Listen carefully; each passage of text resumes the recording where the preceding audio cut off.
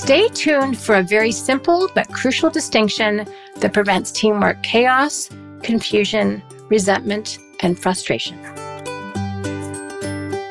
Hi, Shannon Waller here, and welcome to Team Success.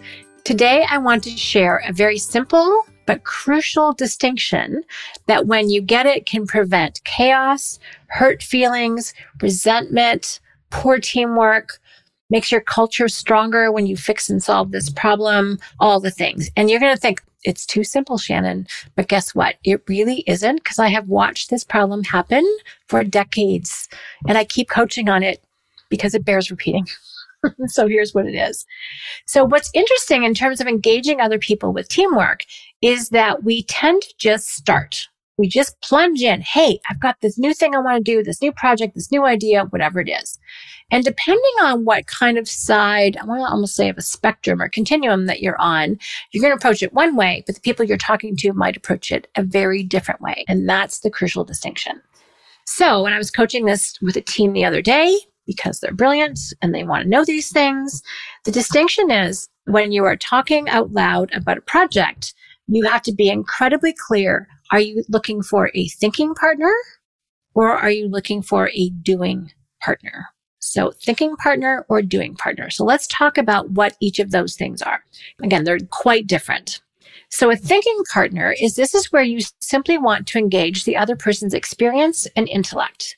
You do not necessarily want them to be engaged in solving the problem with you, starting the project. You may be still in the very, very, very beginning phases of this, and you simply want a sounding board. You want someone who's going to listen, hopefully have good facial expressions when you share the idea. Depends on what their thinking face looks like.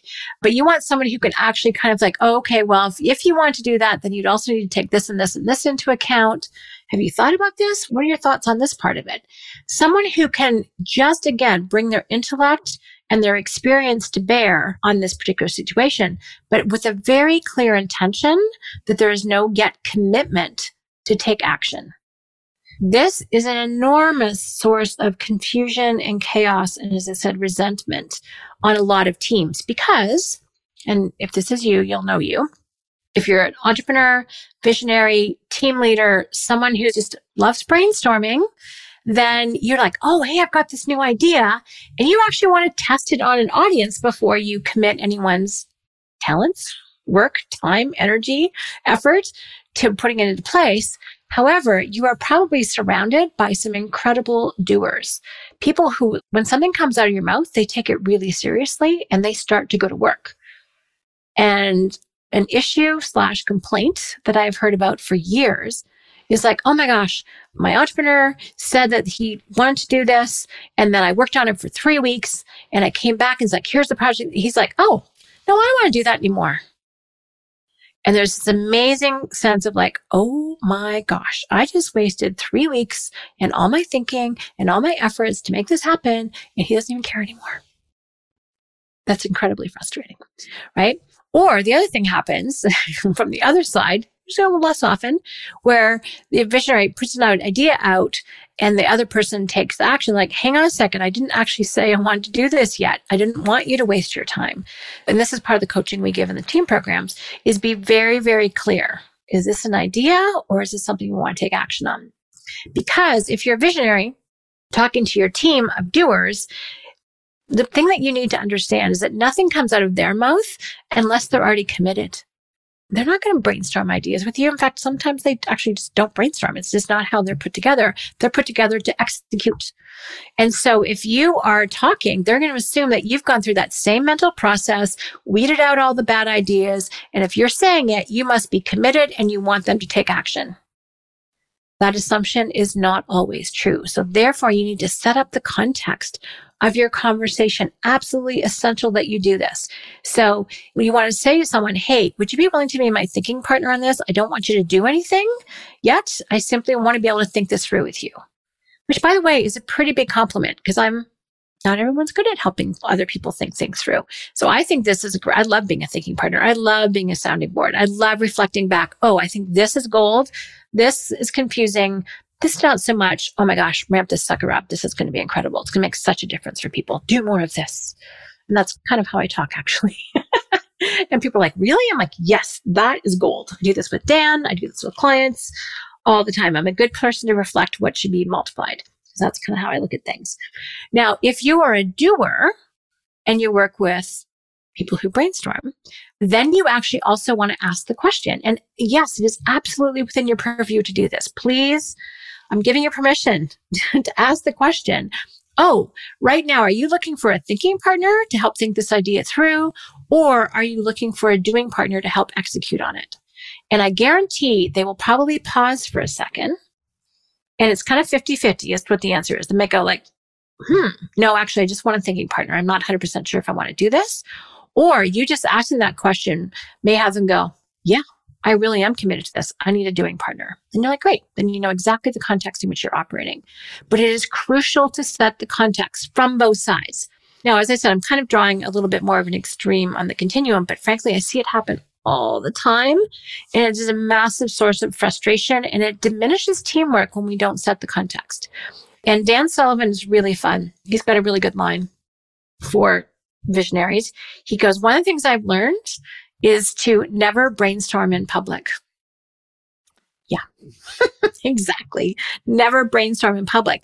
Because with the team that's around him, who are incredibly capable, very, very committed, very smart, dedicated people, they're just going to take it and run with it. And he may not yet be committed. So one of our amazing tools is called the Impact Filter. That's available through strategiccoach.com if you want to go check it out. It's one of our free downloads, which is amazing, because we want you to actually kind of think through your ideas and sell yourself on them intellectually and emotionally before you communicate them to your team. And the great thing about the Impact Filter is that it has what's the project or the, what's going on? What's the purpose? So what is it? Importance. Why? Ideal outcome. When it works really well, what's it look like? What is the best case scenario if we take action? So if we totally win at this, what's the benefit? And then if we don't take action, this is the worst result, or it does not go well. So I actually really like the worst because it also measures what's the cost of maintaining the status quo. What's the cost of not doing something? And usually it's that results will diminish or stay really flat. No one wants that. That's boring, especially if they're not very good. Or if you don't do it well and it just blows up in your face. Also bad. Good way to tell cautionary tales, in my experience. And then 5 to 8, depending on the size of the tool you're using, our fast one or our full one. So fast filter and full impact filter is what are the 5 to 8 success criteria? What needs to happen? What's the little checklist to produce the ideal result? In other words, produce the best and prevent the worst from happening. And you get very clear. It's a great way to make a list if you're not a list maker, and it's a great way to make a list if you are a list maker. It really helps to pull that out.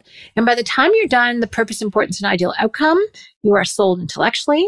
By the time you have done the best and worst, you are sold emotionally, which means that when you hand it off to someone, because that's the first 80% of the project, you're actually fully committed. And it's called an impact filter for a reason, because we expect that some of those ideas you're going to filter out. You're not going to be sold on it. It's not going to be a big enough win. Status quo actually isn't that bad. You're not sold on it enough. I've had people actually, this one woman ran 7 companies and the 7th one was taking all of her time and energy. And she did an impact filter, came back the next quarter. She said, yeah, I shut it down. I wasn't sold on this company. And yet it was taking so much of her time. Dramatically improved her profitability in 90 days. So there's lots of different ways to do that. But I love the impact filter because it helps you filter through the ideas that you really are worth your team's time. So if you want to be a great leader, and if you've just moved into this role, if you've always been in this role, really getting good at communicating, especially new initiatives, is absolutely essential. So I'm in this role also at Coach, and I do impact filters on what I'm seeing. And I also love to do impact filters with the team because I want everyone bought in, both intellectually and also emotionally. And when we're all bought in, then we're all literally, not just figuratively, on the same page. And people leaving meetings with very different interpretations of what happened, incredibly common. And when you complete a thinking tool like the impact filter, it just really helps to fix that. So bottom line, just going back, if you are a visionary and you do want help thinking through your idea, make sure that you set the context that you were looking for a thinking partner. If you want someone to help you get it done, specify that you need a doing partner. That's probably the default. You almost probably need to speak up more if you want a thinking partner, unless you have someone who just plays that role for you, which are brilliant. Often those people are outside of our companies. But if there's one frustration for visionaries, is that they don't have thinking partners. Like every time I say anything, people just go do it. I'm not even sure if I want to do it yet. But if you add this context in with someone who can just, again, bring their intellect and their experience versus their striving, their will, their Kolbe, then I think you'll find great success. And you'll find some people that actually would love to think through your ideas.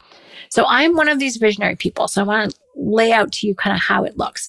So I'll be thinking of a project or of an idea that's going to require some fact finding, some organizing, some planning, none of which I have a lot of mental energy for. So what I'll say is, okay, if you were going to take on this project, but I'm not saying you are, but what kind of questions for you need to be answered?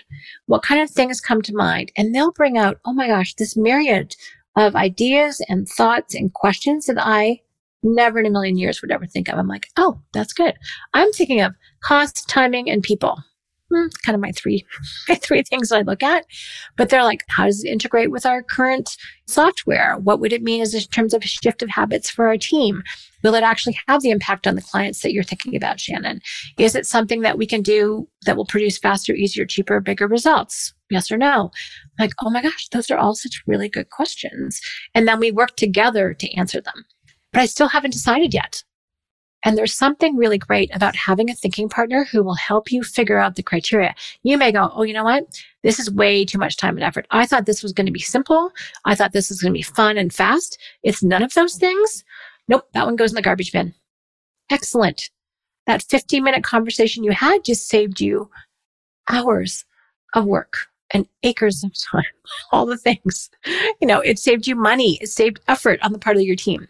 So I think that's really useful. And when you can be that thinking partner for someone, oh my gosh, so satisfying, so fulfilling. When the idea moves ahead, you've been a part of it. And if the idea gets trashed, you just saved a ton of time, energy, and effort, which I think is very validating. It's nice to know that you helped efficiency in the world, at least in your company.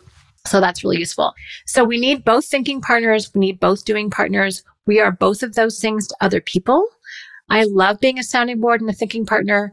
I'm very careful about what I take on to say I will do. There's a few things at which I am superb and fabulous at. Most everything else, not so much. So if it's to a webinar or a presentation or a speech or coaching, I'm a hard yes. But if it's not that, I'm a little more cautious. And other people are the complete opposite, which I love. That is the basis of unique ability teamwork. We're all unique who's in some ways where we've got the hows down, but in other ways, we need to really be interdependent, not codependent, not independent, not just dependent, but interdependent with other people, and really setting the context by saying thinking partner, doing partner, making that distinction is absolutely essential for healthy, long-lived, collaborative, cooperative teamwork. So I hope I've added something to your teamwork repertoire and your communication repertoire today. Please let me know your thoughts. If you're good at doing this, if it needs a little more practice, if you're like, oh, that's been the problem. I love knowing those details. So please let me know at questions@strategicoach.com. Thank you so much for listening. And as always, here's to your team success.